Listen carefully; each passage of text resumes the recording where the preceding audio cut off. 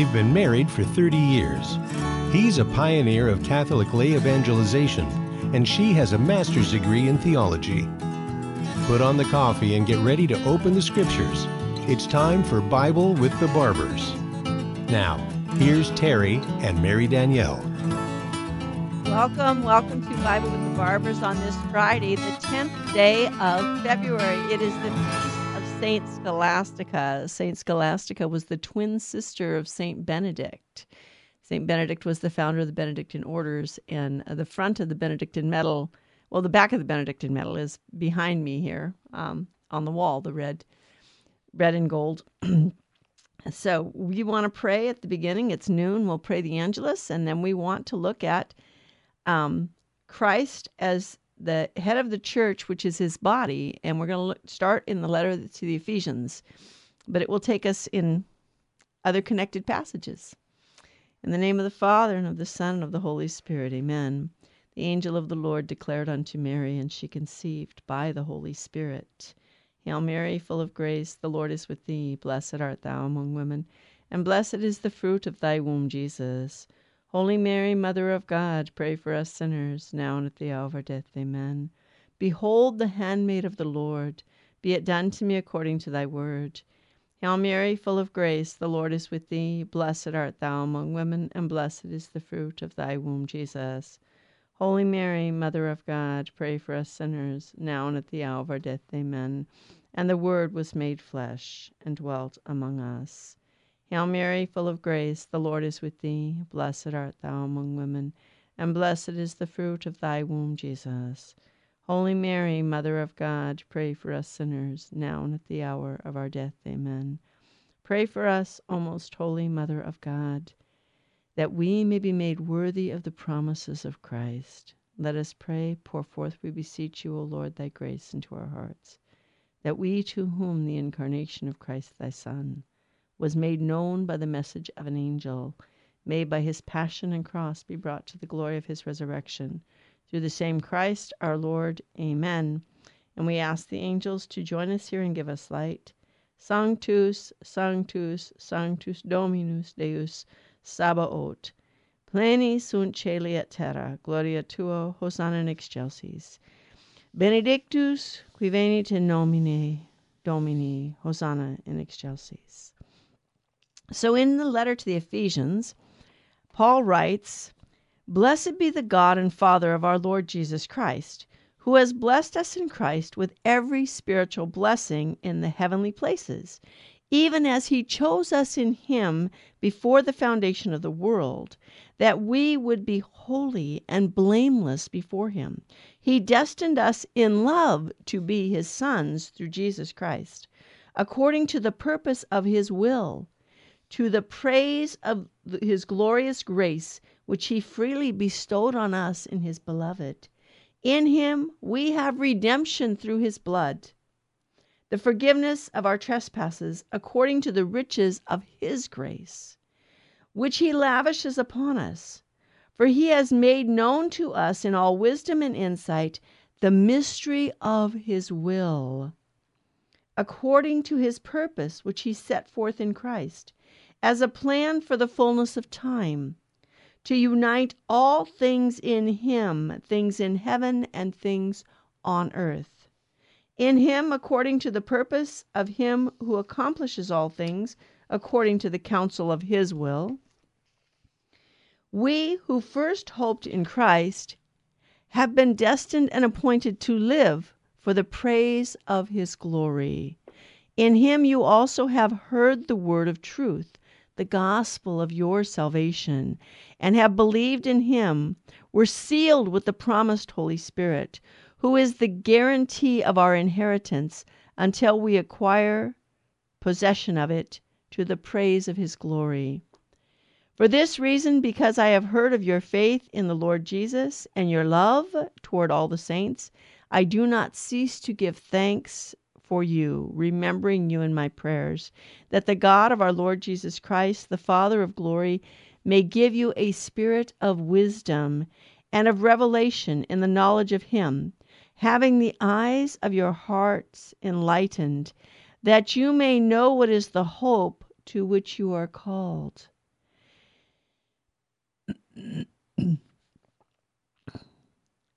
What are the riches of the glorious inheritance in the saints, and what is the immeasurable greatness of the power in us who believe, according to the working of his great might, which he accomplished in Christ, when he raised him from the dead, and made him sit at his right hand in the heavenly places, far above all rule and authority and power and dominion, and above every name that is named, not only in this age, but in the age to come. And he has put all things under his feet, and has made him head over all things for the church, which is his body, the fullness of him who fills all in all. That's the first chapter. I didn't read the salutation, but that's the first chapter. And in this chapter, Paul is pointing out to us what? The divine origins of the church, okay? The divine origins of the church. And who is the head of the church? It is Christ. And what is the church?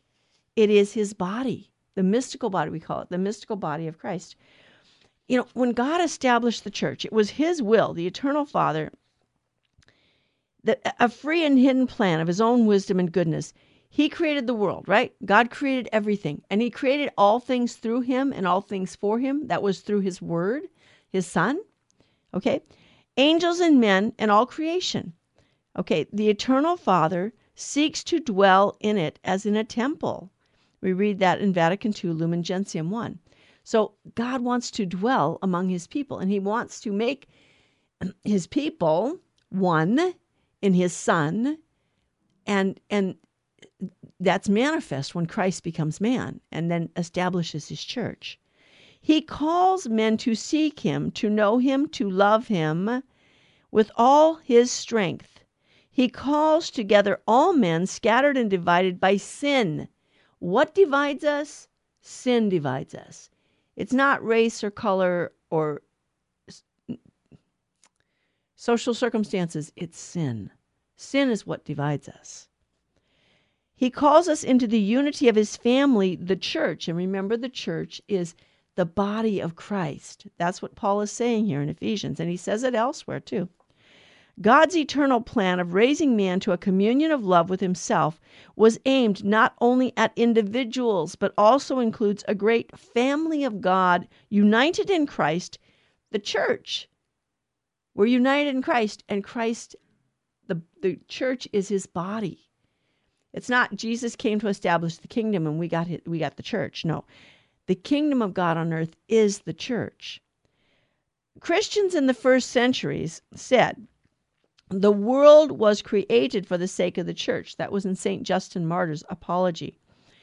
The church is the goal of all things, according to St. Epiphanes. And in the Catechism of the Catholic Church, paragraph 660, we read, I'm sorry, is that say 660? Good morning. No, it says 760. 760, that's what I thought. Christians of the first century said the world was created for the sake of the church. God created the world for the sake of communion with his divine life, a communion brought about by the convocation of men in Christ. And this convocation is the church. The church is the goal of all things. And God permitted such painful upheavals as the angels' fall and man's sin only as occasions and means for displaying all the power of his arm and the whole measure of the love he wanted to give to the world, just as God's will is creation and is called the world, so his intention is salvation of men and is called the church. And that's a quote from St. Clement of Alexandria. So in the early church, it was recognized that, God willed the church, God established the church, and the church is the mystical body of Christ, and it's the means of salvation.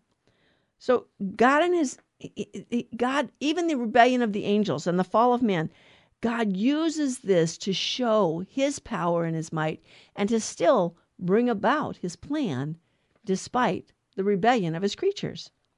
The union of God with man is realized through the one mediator between God and man, the God-man, Jesus Christ. There's only one head of the church, Jesus Christ. In Christ and through his redemptive death on the cross, God unites himself to humanity in a covenant union of love and inaugurates the kingdom of God on earth, which will reach its consummation at the end of time. The church, or in other words, the kingdom of Christ, now present in mystery, grows visibly through the power of God in the world. That's from Lumen Gentium 3. When Jesus ascended into heaven, he left his church under the keeping of the Holy Spirit. Remember, he told his apostles, I must go, because if I do not go, the Paraclete will not come. The Paraclete had to come. And the Paraclete is the instrument of his redemptive mission. By communicating his Spirit, Christ made his brothers called together from all nations, mystically the components of his own body. Lumen Gentium 7. Again, that's explaining and fleshing out what Paul is talking about here in Ephesians. That the church is the mystical body of Christ, and Christ is the head of his church, and the Holy Spirit is vivifying the church. God, Father, Son, and Holy Spirit. This is the essence of our faith. The greatest mystery of our faith is the Trinity. But that God became man to establish a church as a means of salvation. Don't go away. We will be back. Thank you for joining us. And please let everybody know. Join us.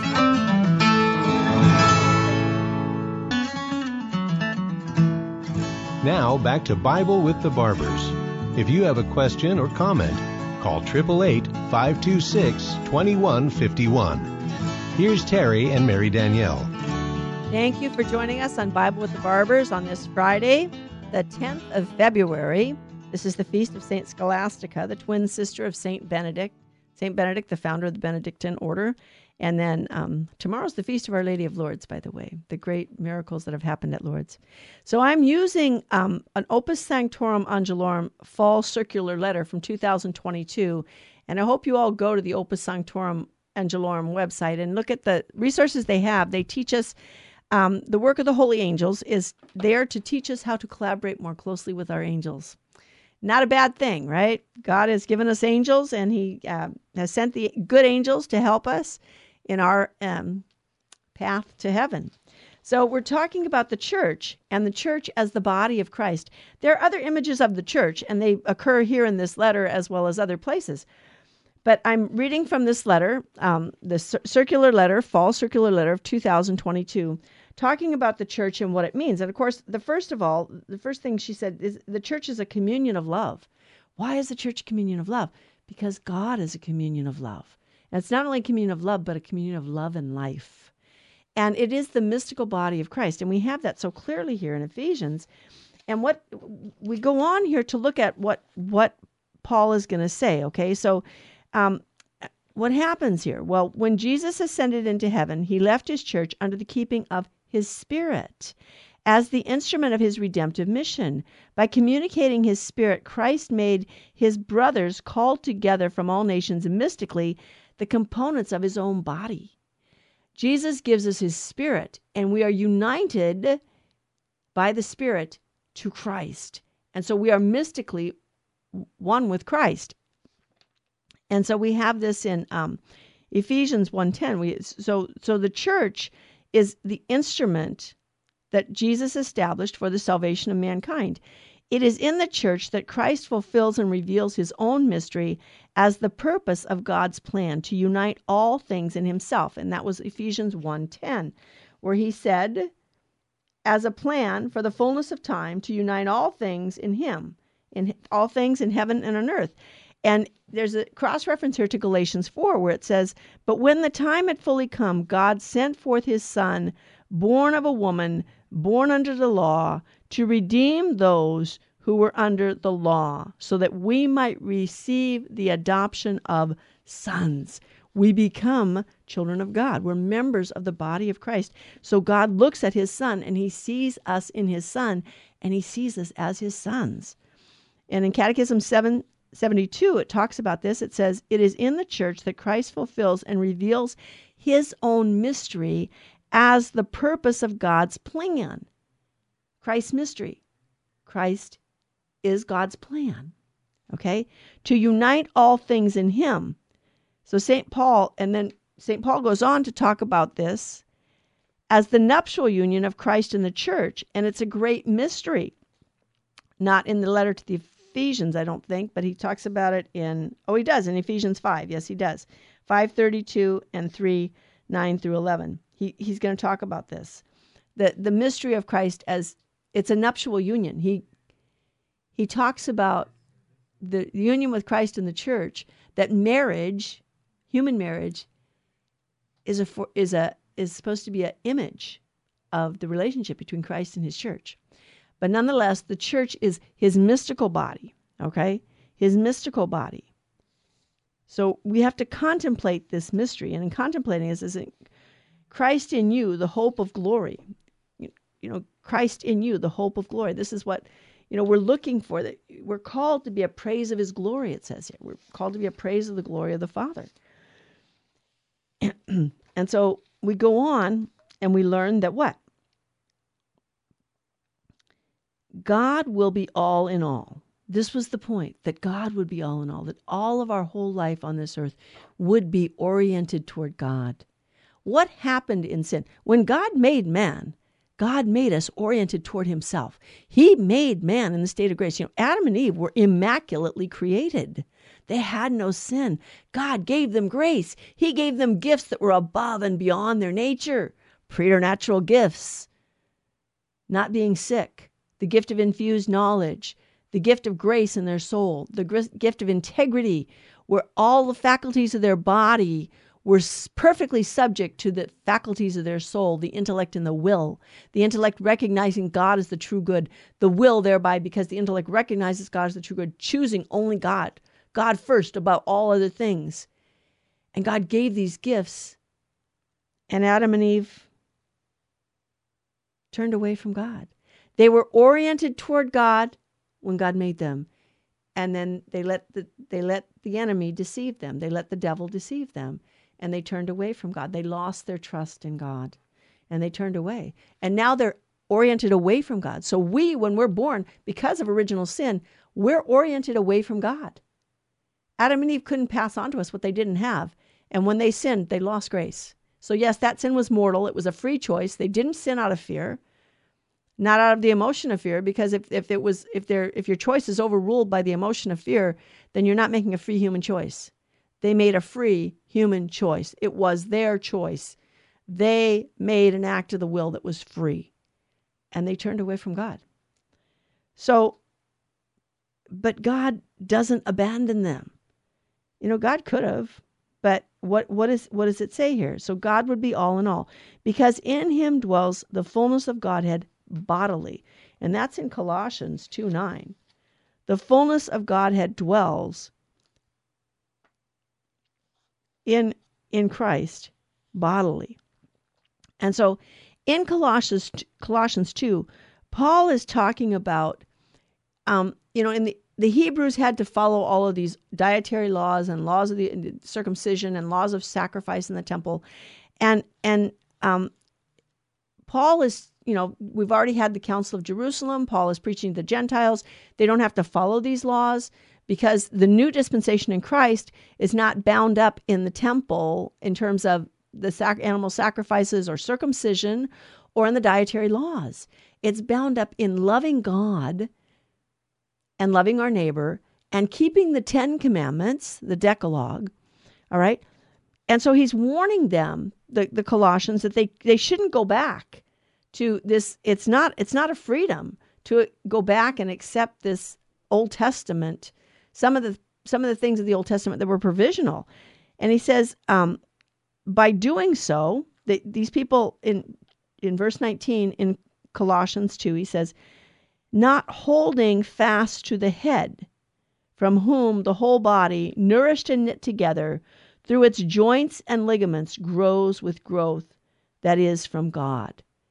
So the body, the church, is Christ's body, and Christ is the head. And that, by the way, in there, in Colossians 2:19, he puts the word head with a capital H. He's referring to Jesus Christ. He is the head of his body.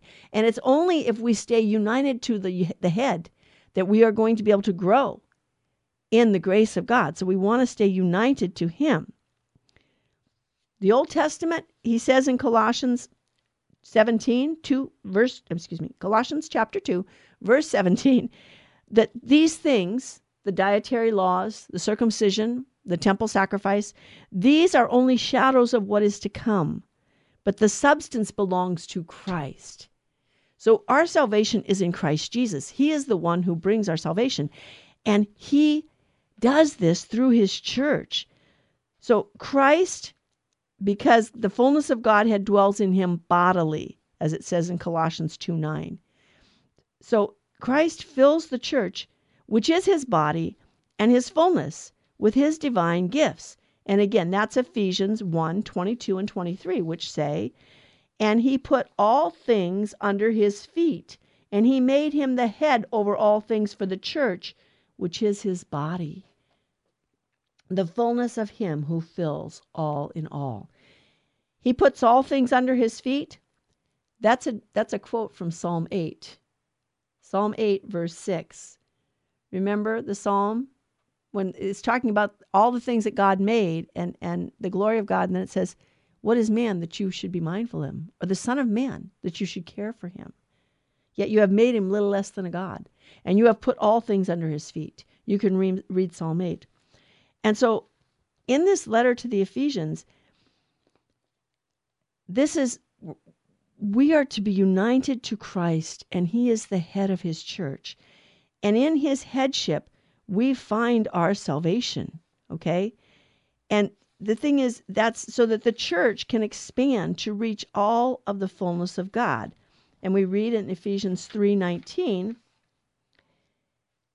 and to know the love of Christ which surpasses knowledge, that you may be filled with all the fullness of God. And again, what is the focus? To love. To love, to love, to love. Are the doctrines of our faith important? Absolutely, because God revealed them. But doctrines without love cannot save us. Remember what Paul says in Corinthians? If you were to give your body over to be burned, if you were to sell everything you had and give it to the poor, if you could speak with the tongues of men and angels, if you could preach like nobody else ever preached, but you have not love, it means nothing. Love.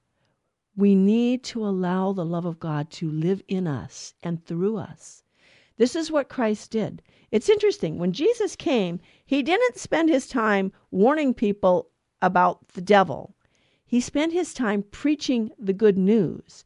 And what did he say first? Repent and believe in the gospel. Repent and believe in the gospel. Jesus establishes his church as a means of grace for all time, okay? He established, remember in the Old Testament, God chose a specific people, and in that specific people, he established an order of worship, and he established a priesthood. And so in the New Testament, when those Old Testament things are shadows. Christ is the fullness. He is the fulfillment. But Christ is here on this earth for a time. He lives his earthly life, and then he leaves and he sends his Spirit to vivify the church, to indwell the church, and to vivify every member of the church, and to unite us in one, to make us one body in Christ. But within that church, Jesus established means of grace. We cannot save ourselves. And Catholics, if they know what the church teaches, do not believe that we save ourselves. And they also don't believe that it's our works that save us. We are saved by grace, through faith, working in love. If you read Galatians, if you summarize it there, we're saved by grace, through faith, working in love. But the works are not unimportant.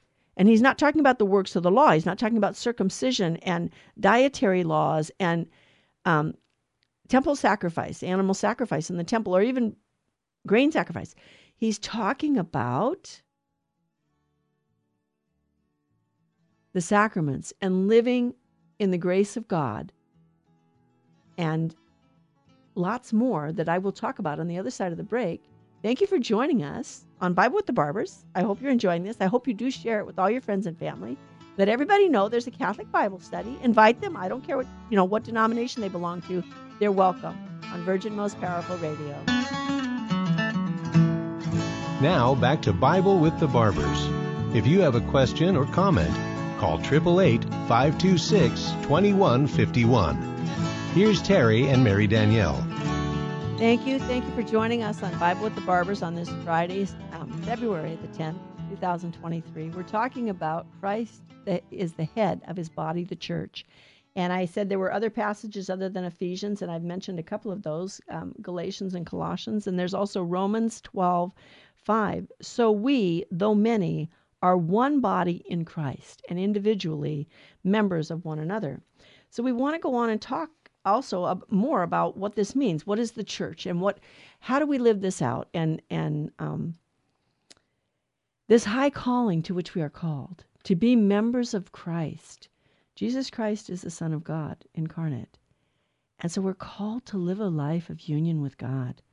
The Second Vatican Council teaches that the church as the body of Christ is in Christ like a sacrament, a sign and an instrument, that is, of communion with God and of unity of the whole human race.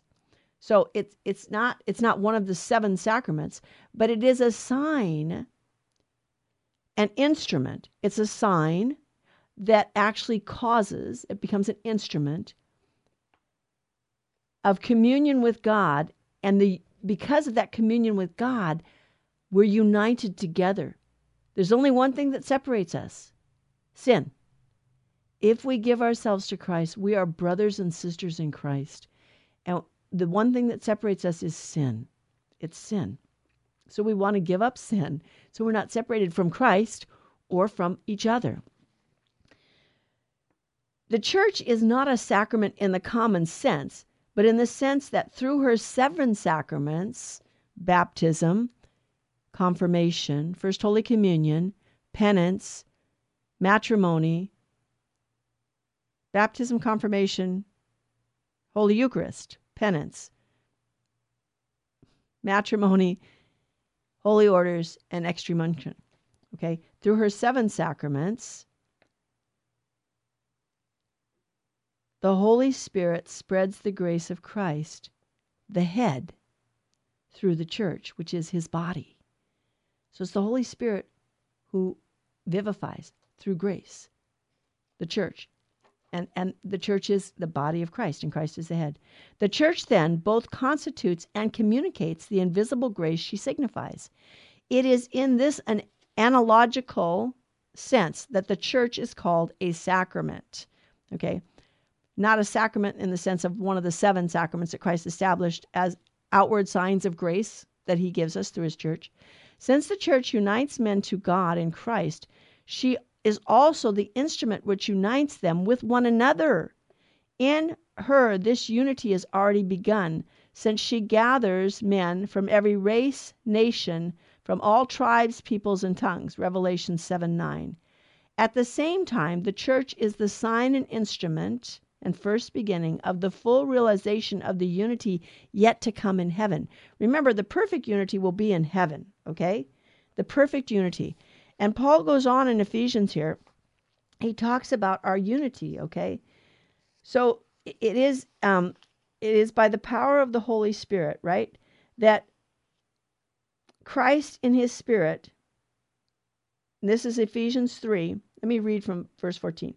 For this reason, I bow my knees before the Father, from whom every family in heaven and on earth is named, that according to the riches of his glory, he may grant you to be strengthened with the might through his Spirit in the inner man, and that Christ may dwell in your hearts through faith, that you may be, being rooted and grounded in love,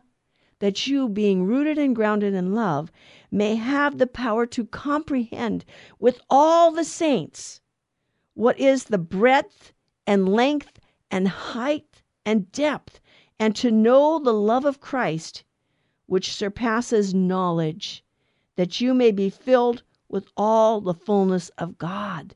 That's the 3rd chapter of Ephesians, verses 14 through 19, so that we will know God. We'll be filled with the fullness of God by this knowledge, to know him. But what is the purpose of this knowledge? Is it just so that I can be elated and I can be above everybody else? And I was listening to a talk yesterday, and they were talking about how when St. Francis Xavier, someone was speaking to me. They're reading the life of St. Francis Xavier, and when St. Francis Xavier went to India, the Brahmas told him, well, the little people, these people aren't enlightened enough. They can't know the secrets that there's only one God.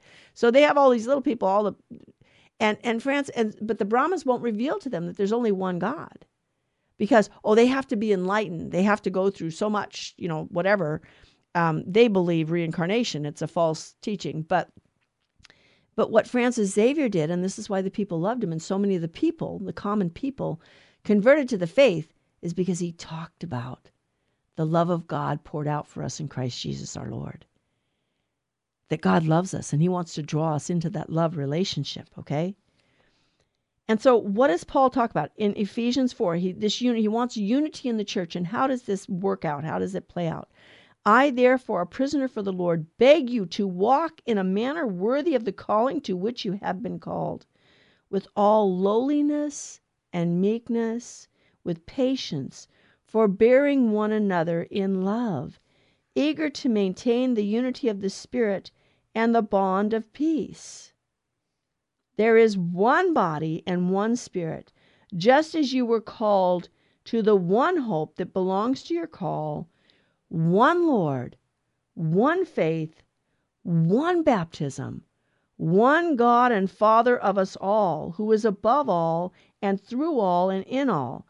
But grace was given to each of us according to the measure of Christ's gifts. Christ, he ascended on high, right? And took a host of captives captive. What does that mean? And he gives gifts to men. Well, to say that he ascended means that first he descended into the lower parts of the earth. And he who descended is he who also ascends far above all the heavens, that he might fill all things.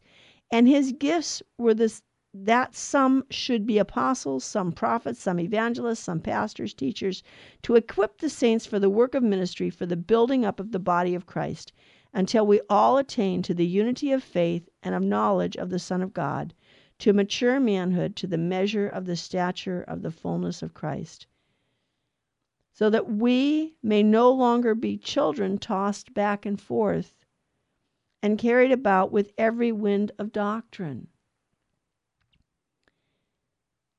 by the cunning of men, by their deceitful and crafty wiles, rather speaking the truth in love. We are to grow up in every way into him who is the head, into Christ, from whom the whole body, joined and knit together by every joint with which is supplied, which each part is working properly, makes bodily growth and upbuilds itself in love. He uses the analogy of the body, and he talks about Christ as the head of the body. And just like if I break a bone or if I get some disease, it disrupts the unity of my body. It causes pain, it causes suffering. So we too, and what does he tell us at the beginning of chapter 4? To strive for. We are supposed to be, we're to walk in a worthy manner of our calling, in all lowliness, meekness, with patience, forbearing with one another, in love, eager to maintain the unity of the Spirit in the bond of peace. So we're supposed to be at peace with one another. And what happens oftentimes is we bicker with one another. And because we want something and we didn't get it, or we want people to act a certain way and they didn't, and we want to have control over the behavior of others. And these things are not of Christ. This is from our sinful nature. We need to really strive to overcome the weakness in us that comes from concupiscence, okay? Concupiscence is that disorder that resulted when we lost the gift of integrity. Integrity didn't belong to us by nature. It was a free, unmerited gift. And when man sinned, he lost it. So all the faculties of our body have their own favorite food. Our stomach, our taste buds want to taste good food. Our stomach needs to eat. We need to rest. Our eyes want to see beautiful things. Our ears want to hear beautiful sounds. All of our 11 emotions have their own favorite food. And they were all created for a purpose. The emotion of anger was made by God to move the just man to correct injustice. But oftentimes when we see injustice, sometimes it's not injustice. It's my pride was hurt because somebody said something to me that hurt me. So it's not an injustice that I need to correct. But if I see an injustice, a real injustice like the crime of abortion, the crime of telling people that, they can divorce and remarry, because that disrupts the family and it disrupts society and it disrupts the church. We need to strive to keep our marriages holy. And if, as Paul says in his letter that, he'll say here in Ephesians, he talks about the Christian household. Christians are supposed to be an image. The Christian family is supposed to be an image of the inner life of the Trinity. There's no infighting in the Trinity. So we strive to keep our marriages holy because they are supposed to be a sign of the inner life of the Trinity and a sign of the relationship between Christ and his church. He says of marriage, it is a great mystery. I mean that it refers to Christ and his church. So husbands, love your wives. But husbands and wives, be mutually subject to one another out of reverence for Christ. Wives, be subject to your husbands as to the Lord. For the husband is the head of his wife, as Christ is the head of his church, his body, and is himself as its Savior. As the church is subject to Christ, so let wives be subject to their husbands in everything. Husbands, love your wives as Christ loved the church and gave himself up for her that he might sanctify her, having cleansed her by the washing of water with the word, that he might present the church to himself in splendor, without spot or wrinkle or anything of that sort, so she may be holy without blemish. I have to take a break here. This is just too much good stuff. Don't go away. Please have everybody join us here. Let people know Virgin Most Powerful Radio has a Bible study.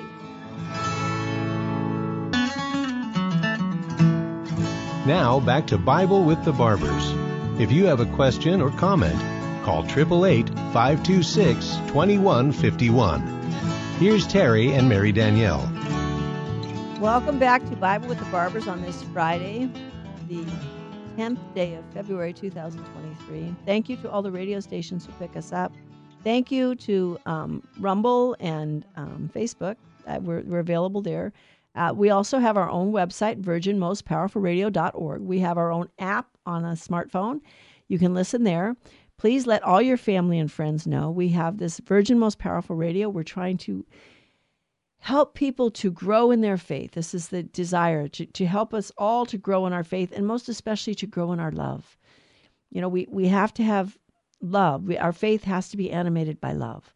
So we want to ask the Holy Spirit to animate our faith with great love and our hope. We have hope, faith, hope, and charity.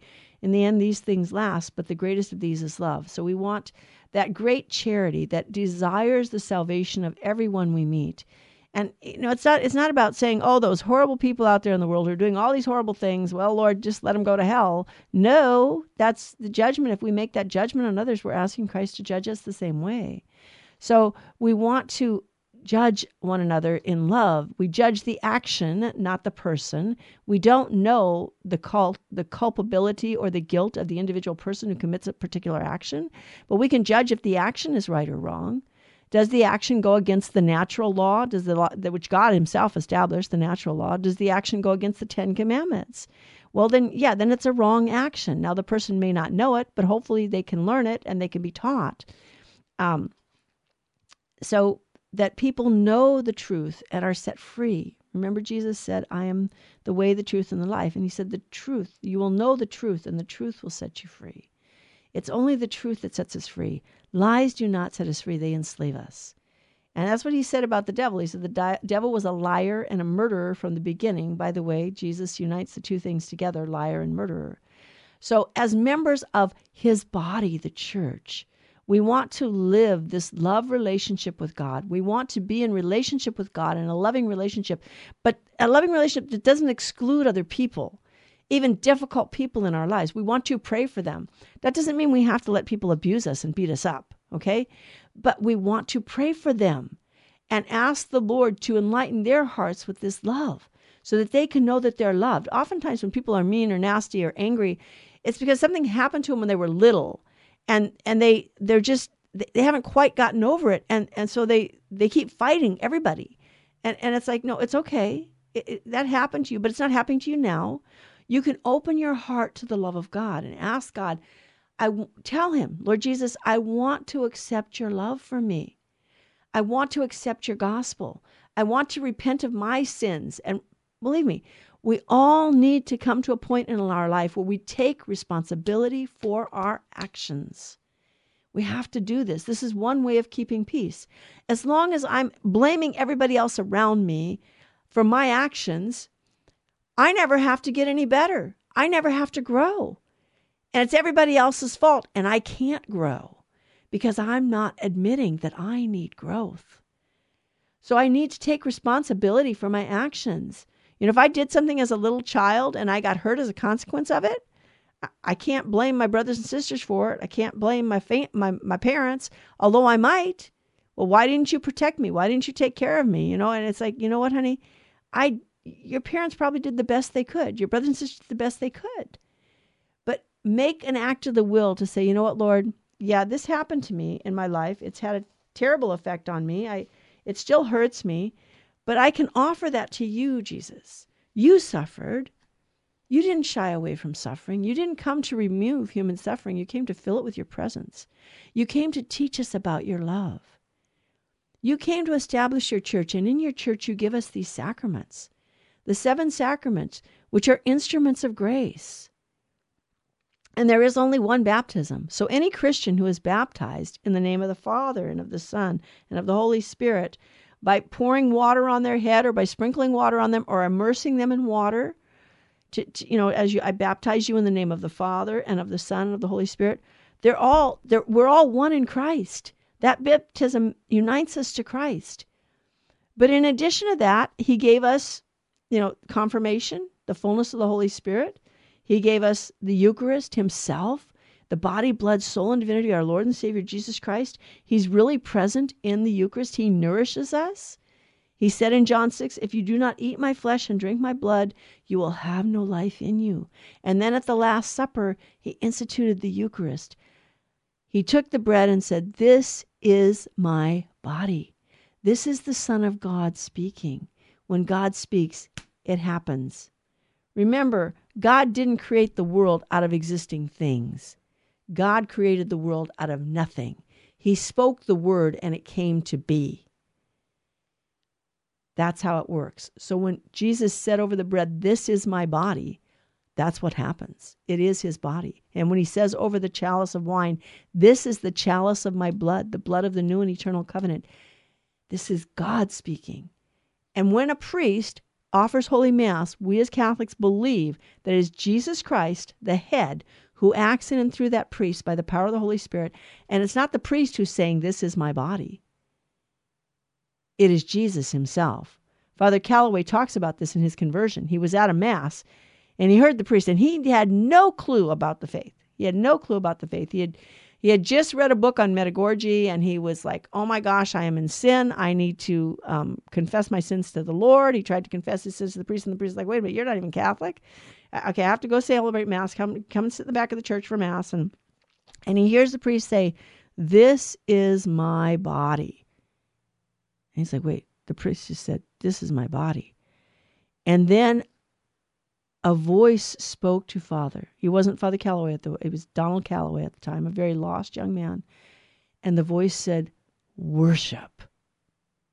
And he was given knowledge. He was given what's called infused knowledge. And in that moment, he understood that it's not the priest at the altar. It's Jesus Christ himself who just said these words over the bread and has changed the bread into his own body, blood, soul, and divinity. And God is present here, and I need to fall down and worship. And then the priest took the chalice and said, "This is the chalice of my blood, the blood of the new and eternal covenant." And again, Father Calloway heard the voice say, "Worship." And he was given to understand immediately that what had happened at the altar was that Jesus Christ, by the power of the Holy Spirit, had acted in and through the priest to change that chalice of wine into his own blood. So that now on the altar, God is present. Body, blood, soul, and divinity in his risen, ascended, glorified state. The God-man, Jesus Christ, is present. And although there's a man standing at the altar saying these things, it is Jesus Christ himself who acts in and through him. And how can this be? Because Jesus Christ established a church, and that church is his body, and he is the head of the body, and he is the one who established the sacraments. So the sacraments are means of grace. And through the sacrament of the Eucharist, we fulfill the command of Jesus in John 6 that we eat his flesh and drink his blood. Not like cannibals, but in a mysterious way. We receive. We receive. God gives to us what appears to be a piece of bread. It's not. It's the risen, ascended, glorified body, blood, soul, and divinity of Jesus Christ, the whole Christ present under the appearance of bread and wine. And we receive him in the Eucharist because in John 6 he said, "If you don't eat my flesh and drink my blood, you will have no life in you." And so he made it possible. The ultimate gift of love. He not only gave his life for us on the cross, he gives himself to us as food for our bodies and our souls. Because he is head of his body, the church. And he only have founded one church. There's only one church. The church that Jesus Christ established. And he gave 7 sacraments to his church as means of grace. But because of the sinfulness of man, we have it happening here in our world. This is the beginning of this letter talks about that. Unfortunately, in Germany, you have this synodal process where the bishops are saying, well, everybody gets to vote and decide what's going to be the moral teaching of the church, what's going to be the doctrinal teaching of the church. No, the moral and doctrinal teachings of the church don't come from man. They come from God. They were revealed. God reveals himself, and he reveals what's good for us. And Martin Luther rebelled against the church. He broke away. And it caused a great many to break away from the church. And so today we have 33,000 denominations. Everybody says, well, we just read the Bible and we're all the interpreter of the Bible and we can. It's interesting. God have mercy on Martin Luther. He told everybody, well, you can think for yourself. You read the Bible for yourself. You don't need the church to tell you. And then when the German peasants started doing that, Martin Luther told the princes of Germany, well, you need to go out and kill those peasants. This was after he separated himself from the Catholic Church. Why? Oh, because it's going to cause chaos in society. Well, Martin Luther, you caused the chaos. You told every man he could think for himself, and every man could interpret the Bible and follow it the way he saw it. And now you're saying that to those who do that, they need to die. Why? Because you can't have this chaos. Jesus Christ didn't establish chaos. He established order. But part of that order is obedience. And just as Jesus Christ was obedient to the Father, and that obedience is rooted in love. It's not rooted in fear. It's not rooted in slavery. If we know the truth will set us free. And if the Son sets us free, we are free indeed. But if we sin, we are slaves of sin, and we have no permanent place in the Father's house. We are members of the body of Christ because we have been baptized into Jesus Christ. And yes, it's good to say the prayer, Lord Jesus, come into my heart as my Lord and Savior. Lord Jesus, open my heart to receive all the love you want to give me. Because it's about love. Faith working in love. And working in love, what does it mean? What did he say at the Last Judgment? I was hungry and you gave me to eat. I was thirsty and you gave me to drink. I was naked and you clothed me. I was homeless and you sheltered me. I was sick or in prison and you visited me. Our faith has to be put into action. Read the letter of James. Faith without works is dead. But he's not talking about the works of the old law. He's talking about the works of charity that we do for one another out of love because we see Christ in one another and we serve Christ in one another. We are members of his body. All of us who are baptized are members of the body of Christ, and all of those who sincerely want to believe in Jesus Christ and accept him as their Lord and Savior and don't know the fullness of the truth yet, but try to live a life according to his will, God will give you the grace. Ask him for the fullness of faith. Ask him for the fullness of love, for the fullness of faith, hope, and charity. Every day, ask the Lord to increase our faith, hope, and charity. I want to thank all of our benefactors, all of those who donate to us, all of those who pray and sacrifice for this work. We couldn't do this work without God's grace. We need prayers and sacrifices, and we also need the financial help, so thank you. And thank you to all the radio stations that pick us up. And thank you for joining us and for sharing this. I know you're going to share this. So there's a Bible study on Virgin Most Powerful Radio. Have your friends join us.